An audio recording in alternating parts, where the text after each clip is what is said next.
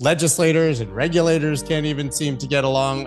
Why will you guys ever be custodying meme coins? We trade Doge and Shiba on the platform right now. We'll hold your private keys. We may not hold any of the assets. We may just hold the private keys. All of that's good business for us. When I first got into crypto in 2016 and 2017, we used to scream, the institutions are here. The institutions are here. But we were wrong. But there were a few companies that were already pushing institutional adoption from the very beginning, none bigger than Bakkt. That's B-A-K-K-T. You guys may remember when Bakkt came in, they were backed by ICE, no pun intended, and they were going to change the landscape of everything for crypto. And although it didn't happen necessarily in that market, they've been building and growing all of the facets of their business since then, trading, custody, and everything else that you need for institutions to participate in this market. I had a great conversation with their CEO, Gavin, who's worked in basically every single job in legacy banking that you can imagine and worked his way to becoming the CEO of an institution focused solely on crypto. This is an incredible conversation about what institutions are really doing and why it matters. Let's go.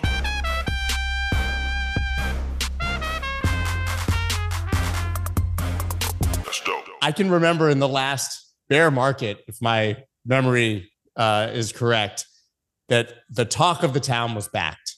It was the first company that was coming in that was going to allow institutional trading, institutional investors. It was going to be the gateway. And then we just continued on with the bear market. And the institutional adoption, at least in that cycle, never really happened. Is that a fair assessment? I think it's fair to say that as you go through these markets, traditional finance and institutions sort of look at things through a different lens. I think what we're seeing now, Scott, is institutions are definitely coming back into the market. They're coming back in differently, but they're coming back in. And when I look at Bakkt and I look at where they're positioned, we have that ICE heritage. We have a heritage of being, compliant, risk managed, regulation first in the approach we take. And I think as I look at what we do, we build solutions to enable our clients to grow with the economy, with the crypto economy.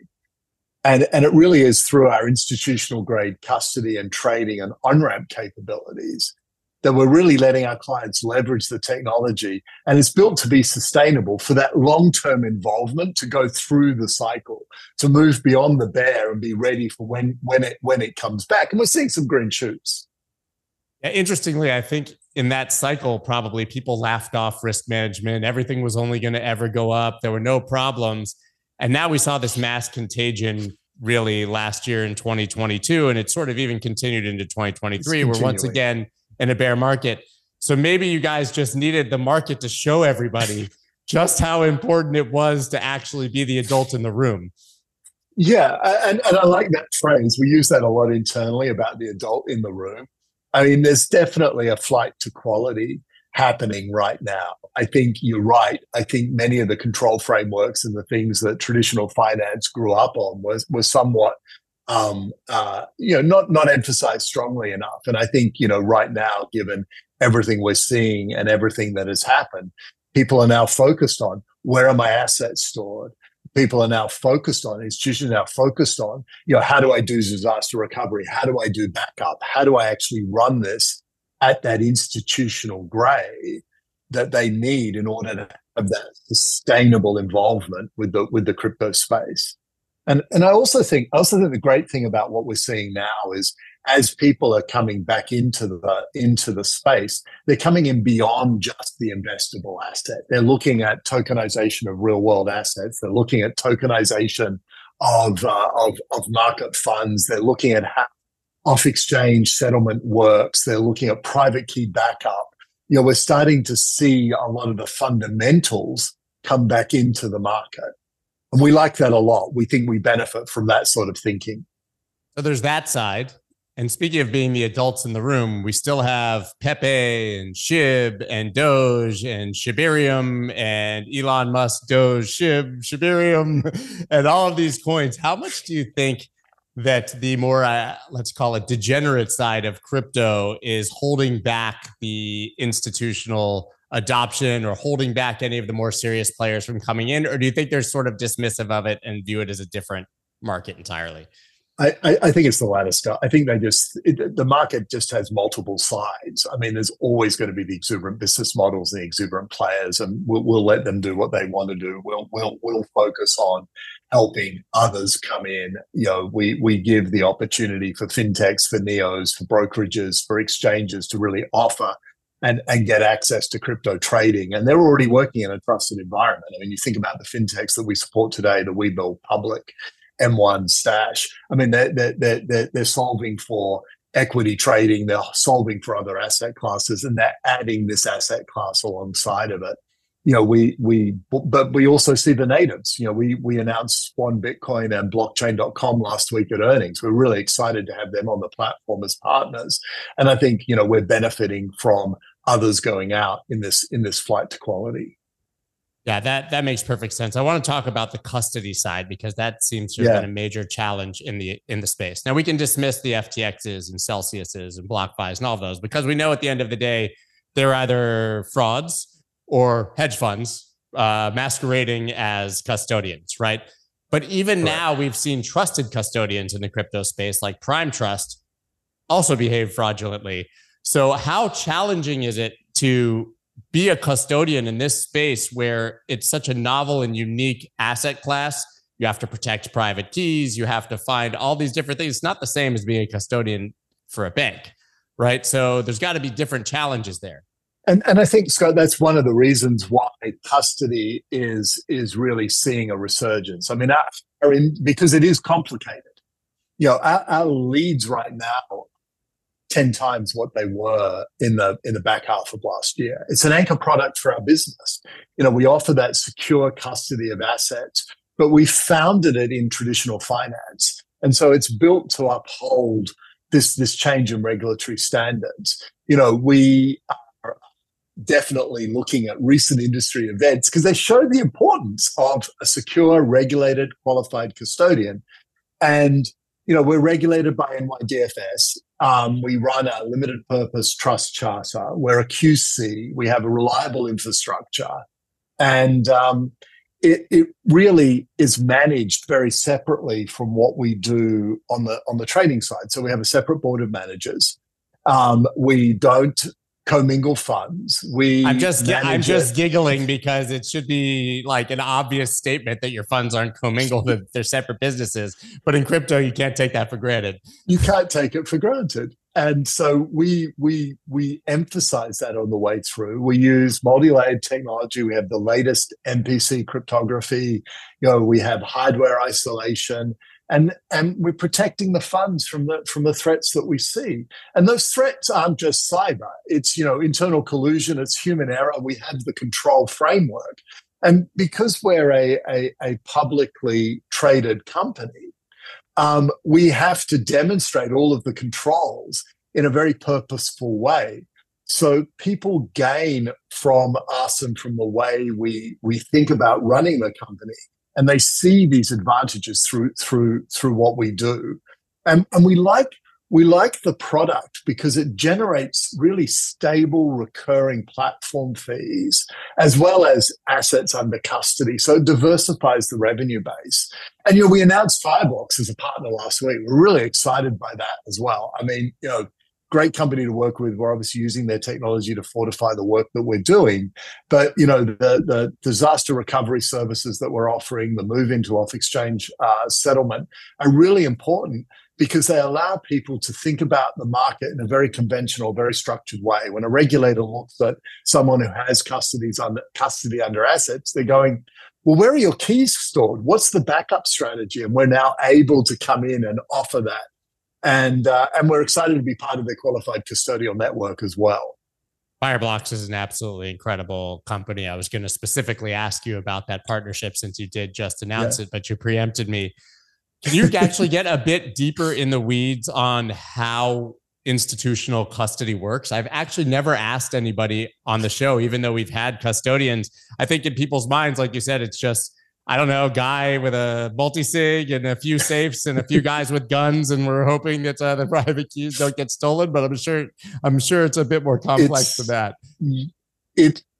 It is. I mean, honestly, we have the physical assets. So the vault, we have all the security around the vault that you would expect, but it's also then running all of the ceremonies and being able to show how we industrialize that. We keep most in cold storage, and we use warm as the vehicle for transit to transit the assets in and out.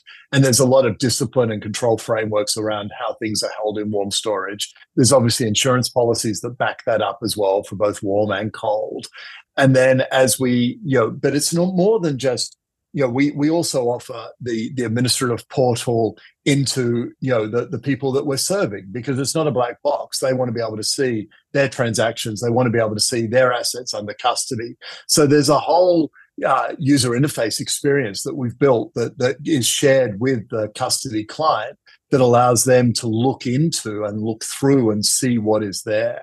And then it's the operational aspects, running the op risk across it for when they want to withdraw, and how we operate for the withdrawals, and how we show them where things are going. And we keep things in warm just for a short amount of time while they go out into where they want it to be. And then we continue to innovate.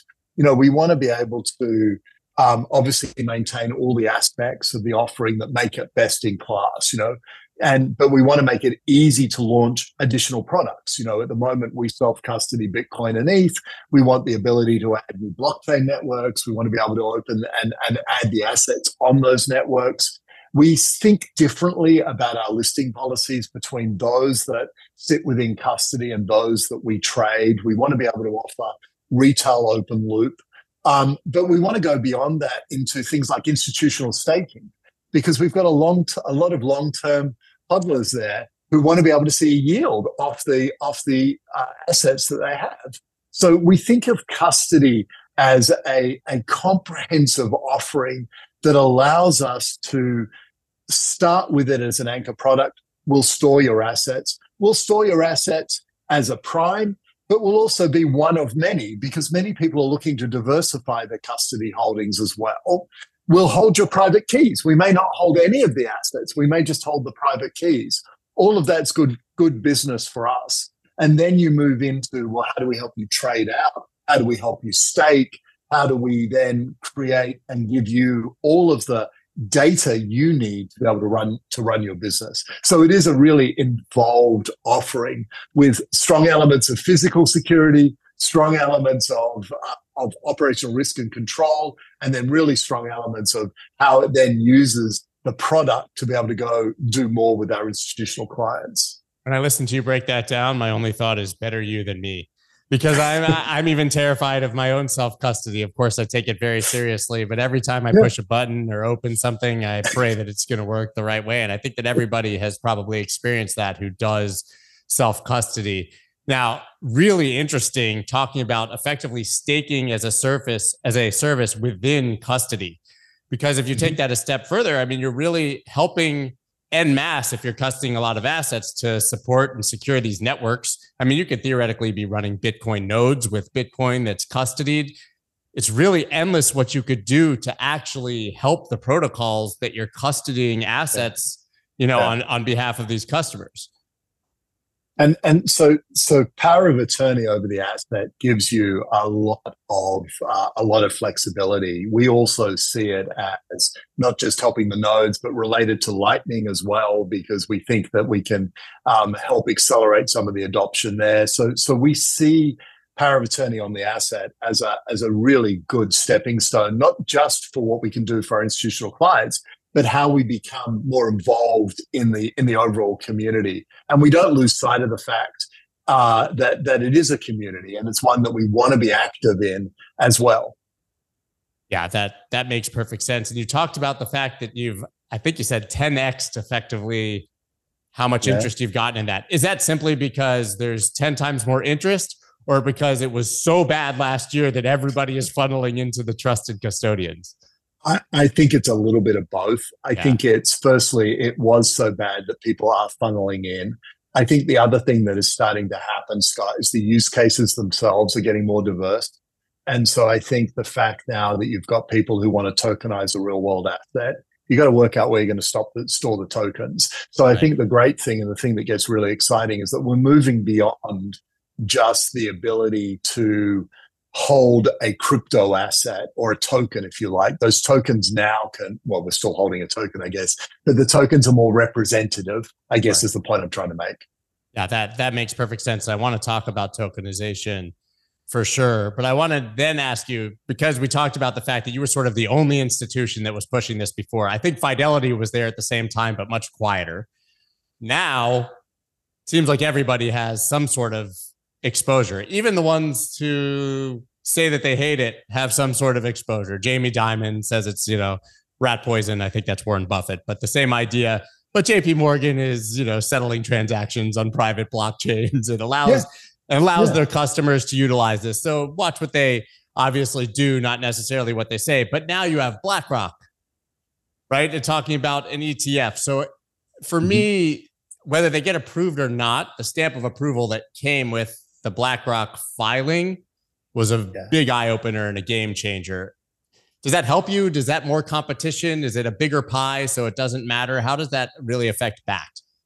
I think it's a bigger pie, which we really like, because it's more diverse use cases coming in. So it's more places. So if you're going to run an ETF, you need to be able to custody the Bitcoin behind the ETF. So we like that. We like that use case a lot. I'm with you, Scott. I like the stamp of approval. And I also think, again, it goes back to, we're seeing, we saw PayPal introduce its stablecoin, that again acts as a bit of a stamp of approval. We start to see people settling transactions over stablecoins, whether they're stablecoins minted on a public or private blockchain. And we like that as well, because what it's starting to show is that the technology itself makes conventional financial services better.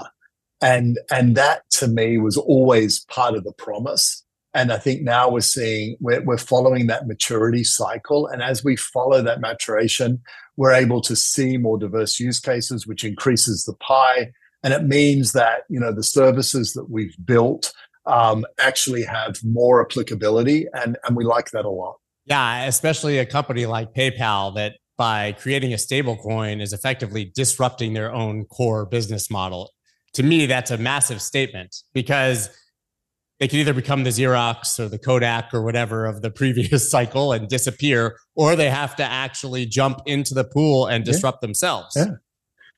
Exactly. And I think, when you think about use cases, whether you're talking about Lightning or you're talking about stable coins for settlement, the B2B use case is a really good one. It's a really, I think, an important one to sort of establish the technology when you think about business to business payments and doing stuff within entities. And I think that then grows as we gain experience and we gain exposure.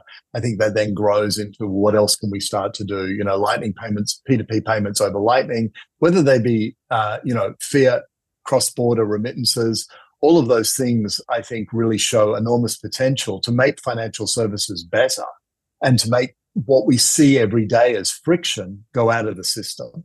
I think a lot of people don't realize how quickly and cheaply you can settle fiat over Bitcoin you can rails. Settle. Yeah, exactly. Like Stripe. Obviously they're a very popular company for that. But but people, I think, they think of Lightning or the Bitcoin network and they think you can only send Bitcoin. They say, why would you want to do that? It's volatile and you can settle fiat over it.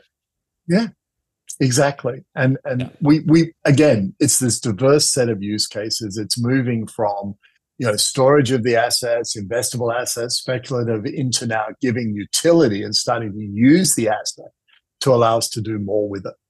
Let's talk about tokenization. You've mentioned quite a few times that the tokenization of real world assets, other assets, is really the future. I 100% agree, which is funny when we look at the NFT craze and all those things. Those were sort of experiments on a technology that could be used for so much more, right? NFTs as tokenizing mortgages and debt and, your car title, all of these things. That's what was always exciting about it to me. What does that process look like in the future, the timeline? And then once again, I mean, you've already mentioned obviously Bakkt would be custodying those assets, which is wonderful, but how else can you get involved in that side of the future?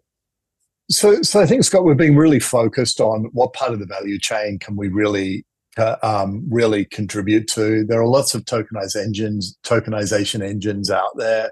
We want to partner with as many of them as possible to sit behind them to make this stuff real. I think you're right. Democratization, inclusion are all good aspects of what this allows us to do.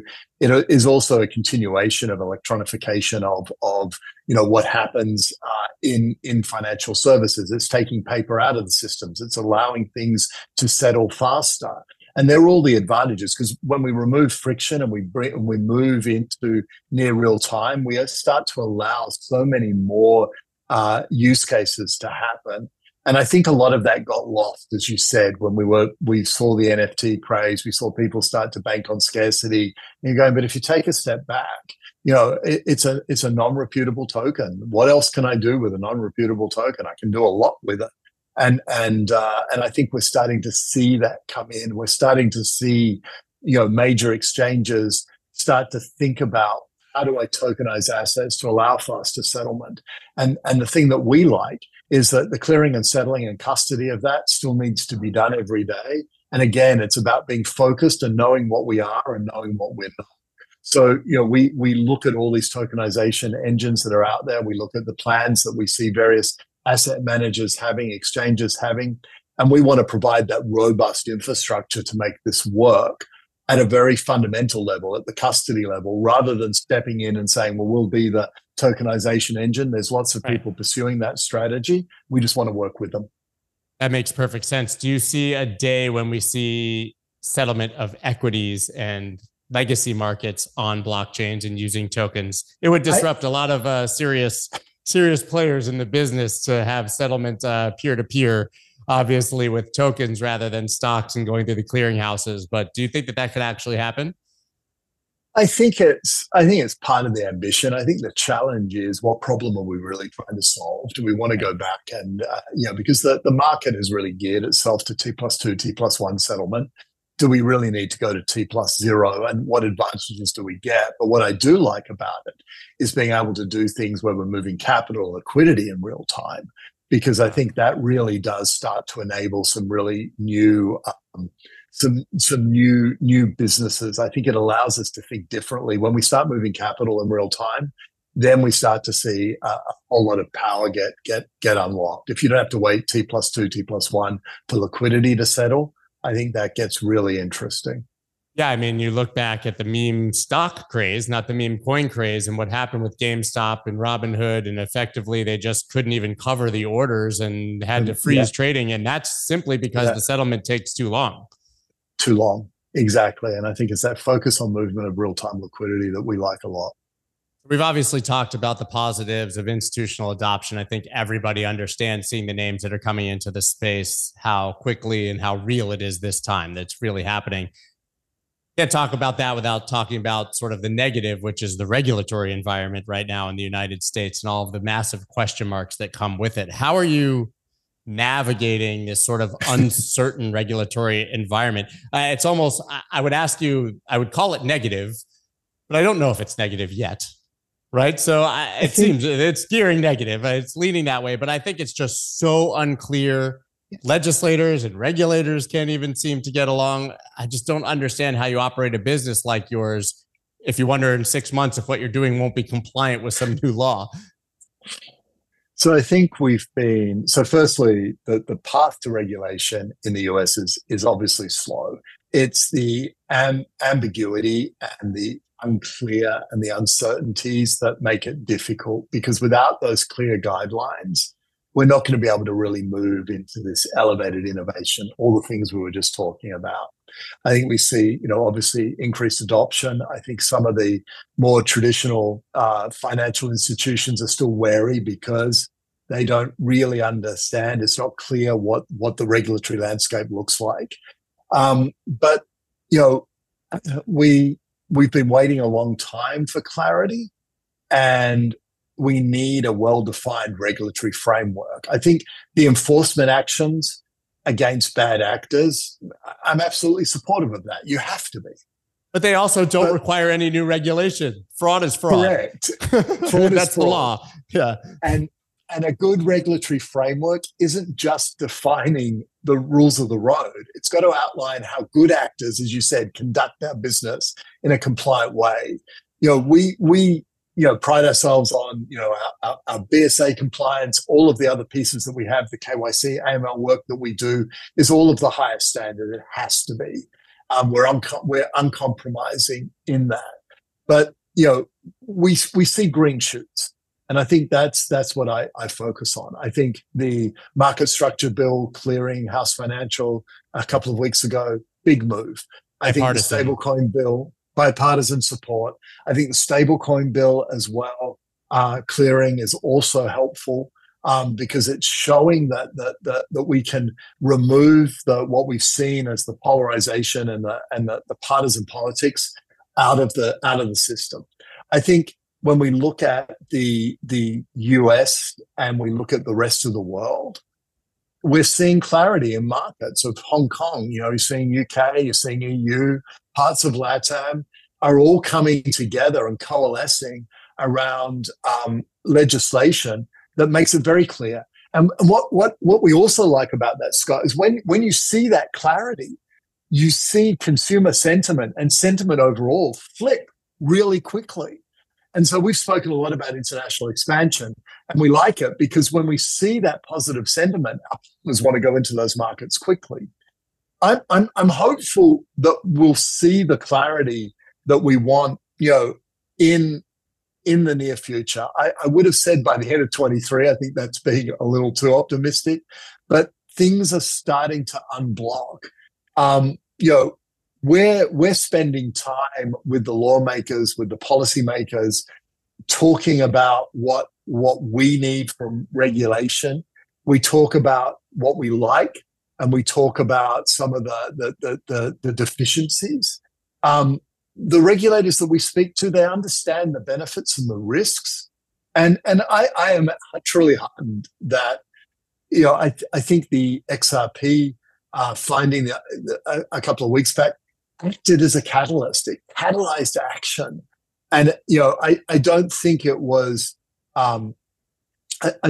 accidental that things started to move out of House Financials the same time as that finding was happening.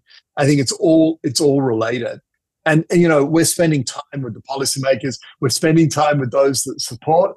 We're also spending time with those who are skeptical, because we have to be. Well, that's the ones you need to spend time with. Exactly. That's the ones we need to spend time with. It's interesting. I agree with you on the Ripple hearing. I think it took the wind out of the SEC's sails to some degree. And it was my feeling that the pendulum had swung so far in one direction that inevitably it had to start coming back, and people had to start pushing back against that sort of policy of, regulation by enforcement. So I think they're going to continue to go after bad actors, certainly, and others, but I do think they're going to slow down. I just really am surprised how far the rest of the world has gotten ahead of the United States, because I think that the United States regulators believed that the rest of the world would follow. They would wait for us to lead, and they would follow, and now they're way out ahead. And Scott, I think it's not just that they've got ahead, but the fact that they've got ahead in such a short amount of time is the other thing that I've been pleasantly surprised by. If you think about where a market like Hong Kong was 8 months ago, 6 months ago, to where they are now, it's quite incredible. And the thing that I'm also buoyed on by what we're seeing happening in Hong Kong is that the traditional finance organizations are coming along as well. So whilst the cryptos and those that are already engaged in the space welcome the clarity, the traditional finance organizations are coming along as well. And I like that. I like that as well. Yeah, I agree. I would actually go as far as to conjecture, this might be slightly tinfoil hat, although I don't believe that's the case, but a place like Hong Kong that does 180 degrees is probably a reaction to what's happening in the United States. Seeing an opportunity, they've openly said to companies in the United States, come here and we'll bank you. You're getting cut off from your banking. Let's encourage our banks to bank you. So I don't think that is a foil hat theory, I think that China sees an opportunity, whereas the United States may have seen an opportunity when China shut down, or should have. Now we're seeing the opposite. Yeah. I would align with those thoughts. Yeah, you quietly align with those thoughts. What are your what do you think the chances that we see an ETF approval are, considering this regulatory environment? So I would say the number of applications that have gone in and from the brands that are supporting it leads me to be slightly more optimistic than I have been in the past. I think I think one thing that we all have to temper our expectations about is by the pace at which we expect that to happen. I think, there was a fervent activity early on that this was going to be, this won't be a long time in coming. I actually think it's going to be slightly slower than any of us would have initially thought. So I think we have to temper our expectations. But I would suggest that, just given the volume of applications and from the brands, that I would say I would have a reasonably high expectation. BlackRock doesn't miss, right? They're like 575 out of 576 on approvals. But I guess, to your point, the question is not a matter of when, because I think we all know it will happen, but 3 years and 3 months are two very different things. And I think a lot of it could depend on regime change, or it not being this SEC, or, so I agree with you. I just don't think it's going to happen that fast. Do you think that an ETF approval would be a major catalyst for the market if it did happen in the shorter term? Oh, I think so, because I think what you're starting to do is bring people in who can get exposure to the asset class without owning the asset class, and I think that's been a big part of. I think it will spur on adoption. I really do. So right before we were recording, adoption and participation. Which, by the way, I think that now we have to view adoption as participation, which we didn't in the past. I think that which we did, in the past, people said, if you own it, it's adoption, right? Even if you're just a speculator looking to flip it, that's adoption. We actually need people to use it and to participate for real adoption. I think that's a new mentality in this cycle, right? You agree with that? Yeah, completely. I think that that's the case as well. So listen, right before we started recording, I alluded to the fact that you've worked at almost every bank, it seems, on the planet in some senior role. How did you come into this Wild West casino over here of crypto? I know you probably don't view it that way, when you could have probably just stayed there in a much safer environment and not had to have conversations with regulators like this, and probably be viewed as crazy by certain people. So I think, as I look at it, Scott, I mean, I love all the places I'd worked. I mean, what we'd worked on was largely, using digital disruption to do new things, whether it's new way of banking, new ways of paying. All of that had been a constant theme of the work that I tended to do at those organizations. And I think, when you try to be a disruptor internally, it can go so far. I really like the appeal of outside in rather than inside out disruption, and that's what was attractive. And Bakkt was attractive because of the ICE involvement, because of the sorts of client base that they had, and the fact that we've been able to build a product that is really seeing right now strong product market fit, and it's a different way every day at work, and you're answering a broader range of issues and questions. But I also feel that with people like bringing those sort of traditional finance backgrounds into the space helps the space mature faster, because we as you said, I mean, it should be pretty obvious you don't commingle customer funds. And you have to implicitly say it now. Yes, by the way, exactly. Let me tell you, we don't rehypothecate, we don't commingle. Yes. Yeah, I mean, it's bad. And to me, it's just, I was caught in the whirlwind of all of it with everybody, in the last years, and it seems so obvious in hindsight. It's so embarrassing. But what could you do? So what excites you the most outside of tokenization we talked about, but maybe for the future of what can be done that's not happening yet with the technology or in the space, even with your business, looking further down the road, what really excites you for the potential of what can be done? I think continuing to use the rails we like Lightning a lot. We have some involvement in the work that we're doing. I think when I look at what it can do for cross-border movement, I think that becomes really exciting. I think the fact that we can do streaming payments, micro payments, the removal of the paywall. I mean, wouldn't it be fantastic to read that article just for the price of the article rather than have to worry about how I subscribe or the way in which we can really change the whole value proposition for how people publish and how content suppliers get paid and content creators, and really innovate around the creator economy more broadly.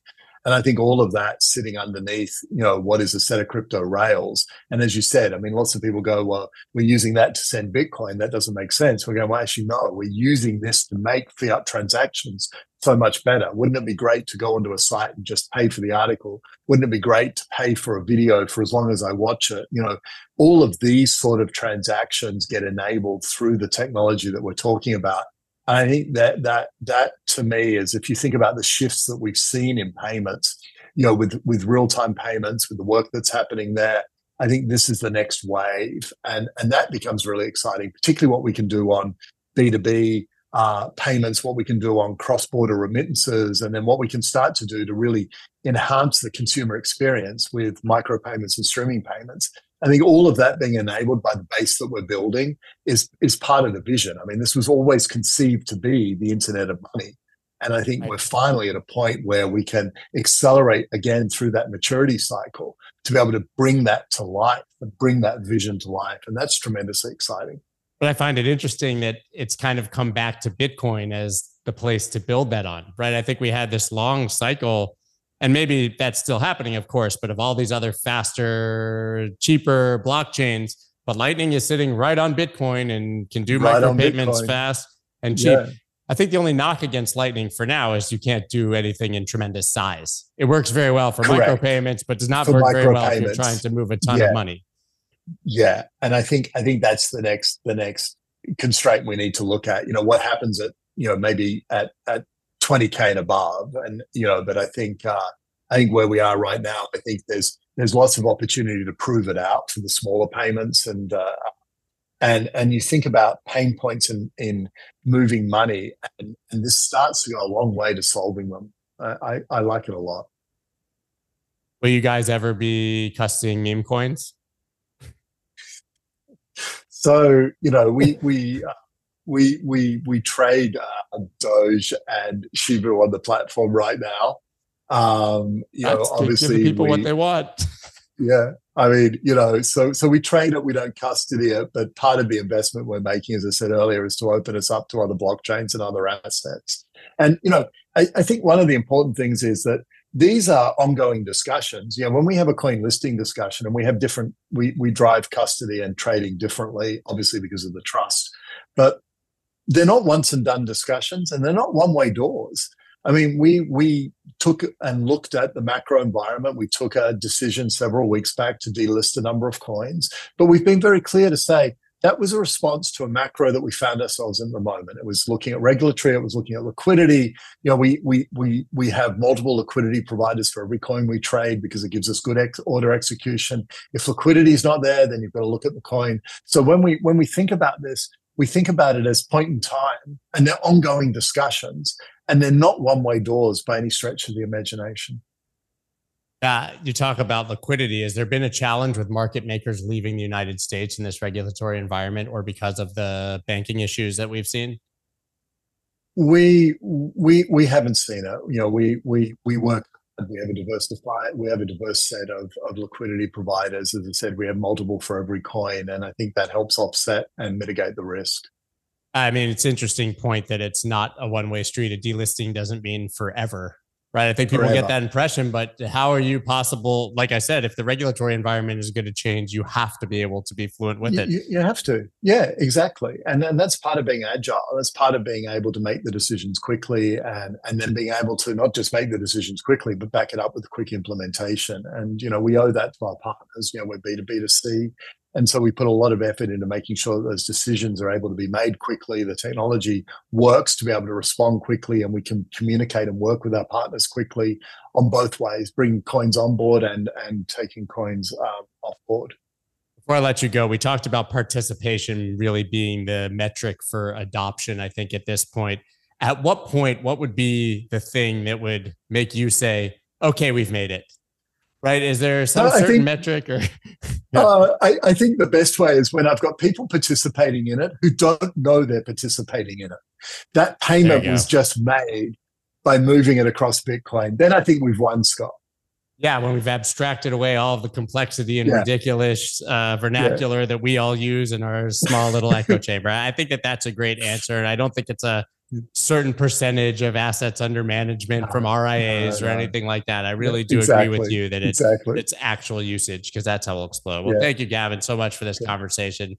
Where can people, absolute pleasure, Scott. Where can people look into your work, follow you after this, and check out, obviously, Bakkt if we have any institutional clients who might funnel your way? So definitely come and visit us at bakkt.com. Follow me on Twitter at Gavin Michael. And, I'm excited by the conversation. I'm excited by the future ahead of us. I think, it's been tough over the last little while, but, the momentum that we're gaining in the market right now is tremendously exciting and just onward. It's always really encouraging and inspiring to hear the people who are actually building being still excited during the depths of this sort of crypto winter and bear market, because the perception from the inside is so different from the outside. So thank you for giving us. So thank you for putting a little more wind back in our sails. I appreciate it. Absolute pleasure, Scott. Thanks very much for the opportunity. Thank you, Gavin. Let's go.